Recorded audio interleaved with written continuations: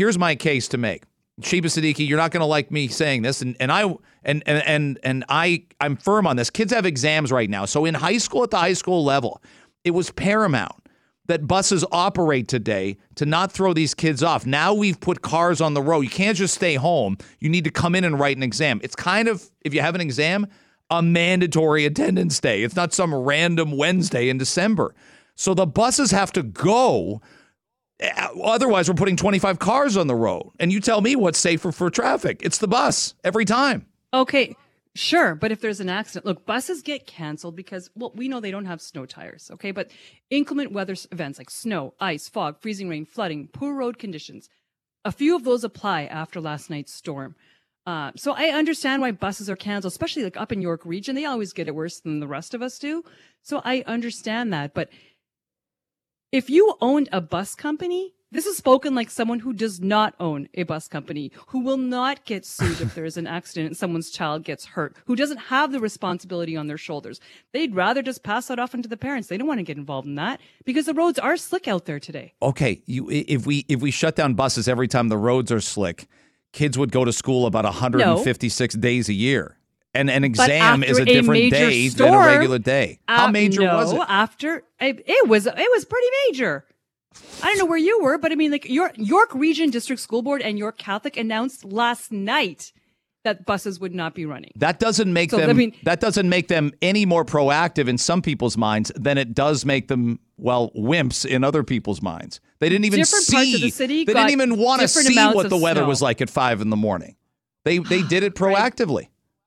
And that's all we do now. You never know what it'll be like in 12 hours. No, so let's scrap it anyway. No, that's not all we do. No. I'd be some kind of tick. They were being precautious. They don't want the responsibility of that. Having that bus slide across a road with a bunch of kids in it is a huge liability. Well, get a new bus company and get new drivers then. After a big storm. Oh my gosh. No, honestly, get something. Do your job. Take these kids, job. These high schoolers have exams today. Oh, now it's a part-time job, not a full-time job. So there's less responsibility to do it. I didn't feel that way when I had part-time jobs. That's not what I'm saying, Brady. Okay. I think the buses should run. To disagree on this one. No, I don't think they should. Kids have freaking exams. It throws them off course. You were worried yesterday that they're even writing exams. So I'm on your side. I'm with you. Let's save every precious crumb of their mental health and make sure their buses show up today to take them to their chemistry, mathematics, English whoever exams. Makes this decision. Okay, so high school is a little different than elementary. For example, buses in my area are completely canceled. My kids they got on their bicycles and they rode their bikes to school. That's their goal this winter, is to ride their bikes every day. It's a weird thing. My husband and I are debating who's going to take them to the ER. That's a separate issue. But a lot of people, like I'm part of a huge moms group at my school. Half of them are keeping their kids home today, while the other half are like, no, we're going to drop them off. They might be a little bit late, but they're going to school. I'm so proud of the other half. Can I be friends with the other half and not the ones that wimped out and decided it's so risky out there? What are we talking about? We don't live in Yellowknife. I think, but these are not high school kids. Keep in mind, I don't have any kids in high school, so I can't speak for the high school parents and the high school kids in the exams. You can. So you do raise a good point, but I do understand that in some situations, some areas specifically, they do cancel buses and it's validated. Other areas, sure. I don't understand. Like just get on the bus, but there is a liability there. So if that bus company, whatever their decision is, I trust that there's a good reason behind it. I don't know anybody who's ever been involved in a school bus accident. And that's not to say they don't happen, but I feel like I know people and I would have heard of one. I would have heard of one bus sliding off the road at some point or colliding with another car.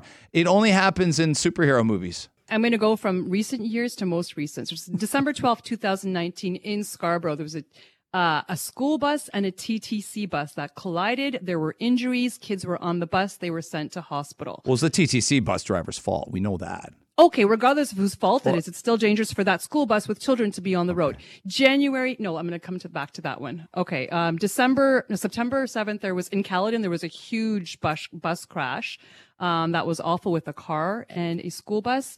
And then I have another one, February 23rd, 2022. This was in Peterborough. It wasn't the GTA. This was in Peterborough. It was a really bad pileup with a school bus crash.